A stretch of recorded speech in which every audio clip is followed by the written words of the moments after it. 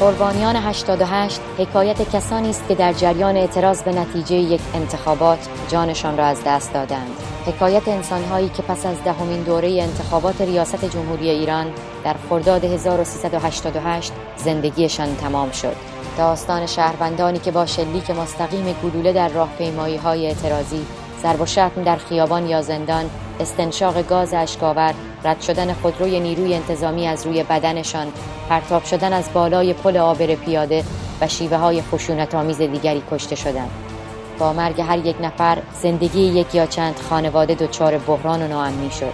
با گذشت یک دوره انتخاباتی از حوادث خونبار 88 با من مسیح نژاد همراه شوید تا در هر برنامه مستند قربانیان 88 پرونده یکی از کشته شدگان را مرور کنیم.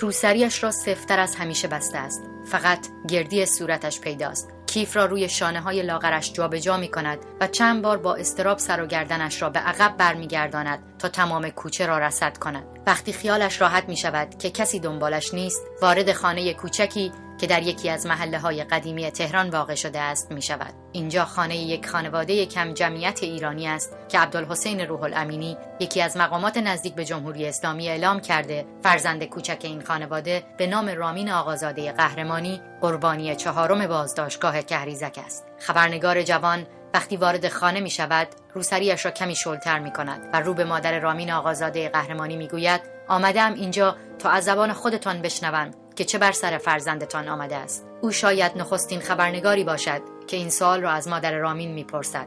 مادر رامین بغضش می شکند و در تمام طول مصاحبه یک جمله را برای خبرنگار جوان مدام تکرار می کند: نگران بچه‌های دیگرم هستم. خبرنگار خانه را ترک می کند با بغضی در گلو. حالا داستان‌های زیادی برای نوشتن دارد. در تمام مسیر بازگشت دنبال راهی می‌گردد تا قصه رامین را به گونه‌ای بنویسد که نه خطری برای فرزندان دیگر این خانه داشته باشد و نه زیر تیغ سانسور حذف شود. می‌داند که راهی نیست. پس از بازداشت‌های مربوط به اعتراضات بعد از انتخابات ریاست جمهوری در سال 1388 سازمان قضایی نیروهای مسلح جمهوری اسلامی از محسن روح الامینی، محمد کامرانی و امیر جوادیفر به عنوان 3 قربانی بازداشتگاه کهریزک نام میبرد. تنها چند روز بعد عبدالحسین روح الامینی، پدر محسن روح الامینی، اعلام می‌کند که فرد 4می نیز در این پرونده وجود دارد، اما مسئولان جمهوری اسلامی چون نمی‌خواستند وجدان عمومی جامعه جریحه دار شود، نام او را اعلام نکردند. خانواده رامین آقازاده قهرمانی در خانه کوچک خود نشستند و نام فرزندشان را از طریق اخبار منتشر شده در مورد پرونده کهریزک میشنوند. عبدالحسین روح الامینی پس از دیدار با رهبری جمهوری اسلامی با نشریه پنجره مصاحبه‌ای انجام می‌دهد و در این مصاحبه می‌گوید که پرونده رامین آقازاده قهرمانی نیز با پرونده 3 مقتول دیگر کهریزک در سازمان قضایی نیروهای مسلح مفتوح است. او خبر می‌دهد که رامین آقازاده قهرمانی از کهریزک آزاد شده بود، اما پس از آزادی در اثر شدت جراحات وارد شده جانش را از دست داده است. مسعود علیزاده و حمید حجارها 2 تن دیگر از جوانهای معترضی هستند که همانند رامین آقازاده قهرمانی از بازداشتگاه کهریزک آزاد شدند. آنها از سلامت بیشتری برخوردارند. به همین دلیل به دیدار خانواده کشته شدگان کهریزک از جمله پدر محسن روح الامینی می‌روند و آنها را در جریان نحوه ضرب و شتم و آزار و اذیت خود و کشته شدگان کهریزک قرار می‌دهند. آنها همراه این خانواده‌ها به جمع شاکیان پرونده کهریزک می‌پیوندند. اما عبدالحسین روح الامینی از تحت فشار قرار گرفتن برخی از این شاکیان خبر می‌دهد.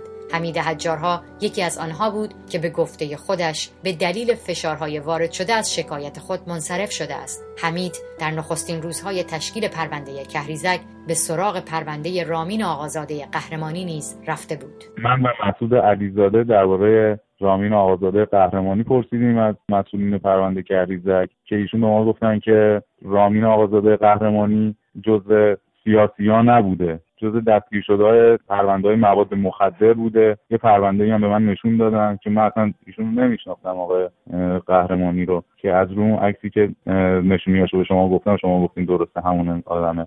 این چیزیه که به ما گفتن شما از این آدم طرفداری نکنی، شما بحثتون جداه، ایشون بحثش جداه. دومین سالگرد کشته شدگان کهریزک از راه رسید و این بار برای حمید حجارها نیز همین اتفاق تکرار شده است و پرونده او را نیز همانند پرونده رامین آقازاده قهرمانی از بازداشت شدگان سیاسی جدا کردند. سالگرد دوم امیر جوادیفر بود. من یه سخنرانی کردم سر مراسم امیر جوادیفر و مجدد بازداشت شدم و وقتی که مردم پرسیدن چرا اینو بازداشت می‌کنی، گفته بودن که این آقای پرونده بزرگی داره که اصلا ربطی به سیاسی و اینا نداره، ما به خاطر این دنبالش بودیم، اینجا پیداش کردیم که گرفتیمش. و مردم همه اینو باور کرده بودن و این خیلی برای من سخت بود، خیلی برای من دردآور بود.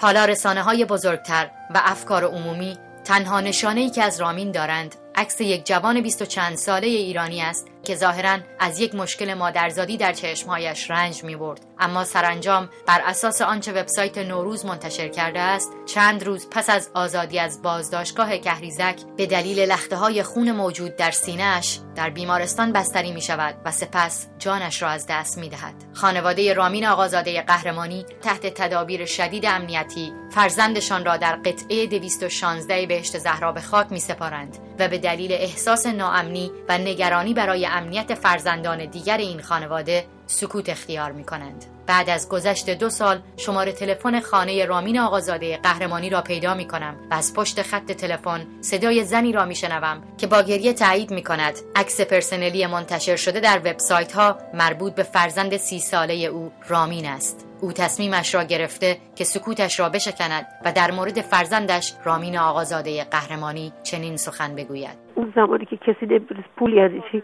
بابا این پول 2 تا خونه رو خرج چشم این کرد، چشمش ناراحت بود. من 20 بابا اینا مأموریت بود، هم پدر اینا بودم هم مادر اینا بودم.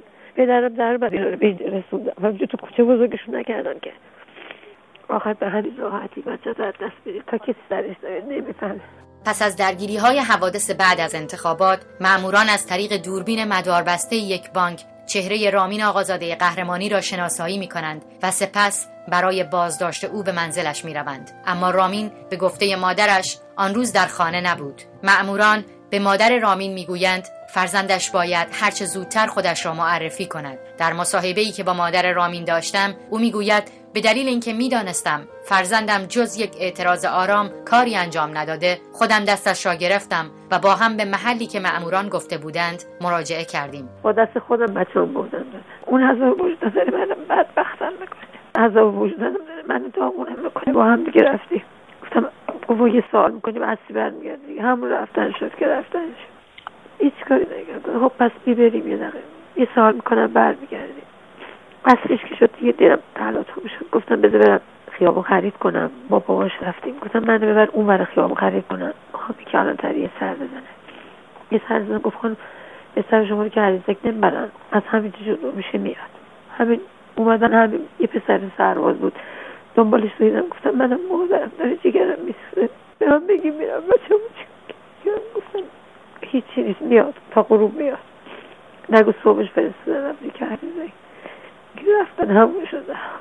دیدارم واسه خیال. رامین آقازاده قهرمانی 14 روز بعد از این که به همراه مادرش خودش را به نهادهای امنیتی معرفی کرده بود آزاد می شود. اما مادرش می گوید که رامین وقتی به خانه برگشت دیگر آن رامین قبلی نبود. در صحبت‌هایی که رامین پیش از مرگ با آنها کرده است گفته بود که پس از بازداشت ابتدا به کهریزک و سپس به زندان اوین منتقل شده بود. آثار ضرب و شتم روی بدن رامین پیدا بود و معمولاً کمتر حرف میزد. پاهاش همه زخم بود، گردنش باد کرده بود. برفرضم اگه کسی جرمی هم داشته باشه باید بکشنش.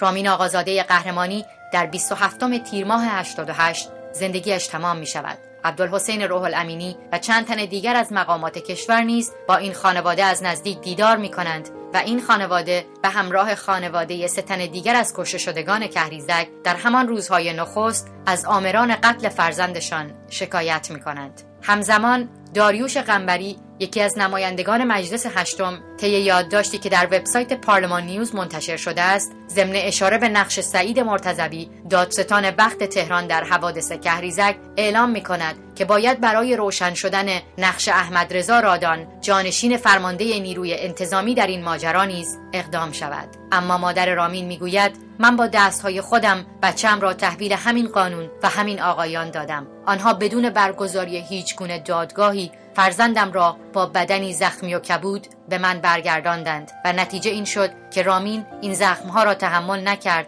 و بیگناه جانش را از دست داد. حالا من چگونه میتوانم از کسانی که مسئول جان فرزندم بودند انتظار داشته باشم که قاتل فرزندم را به من معرفی کنند؟ چگونه میتوانم هر بار به همین دادگاه و همین دستگاه قضایی مراجعه کنم؟ دیگر نمیکشم.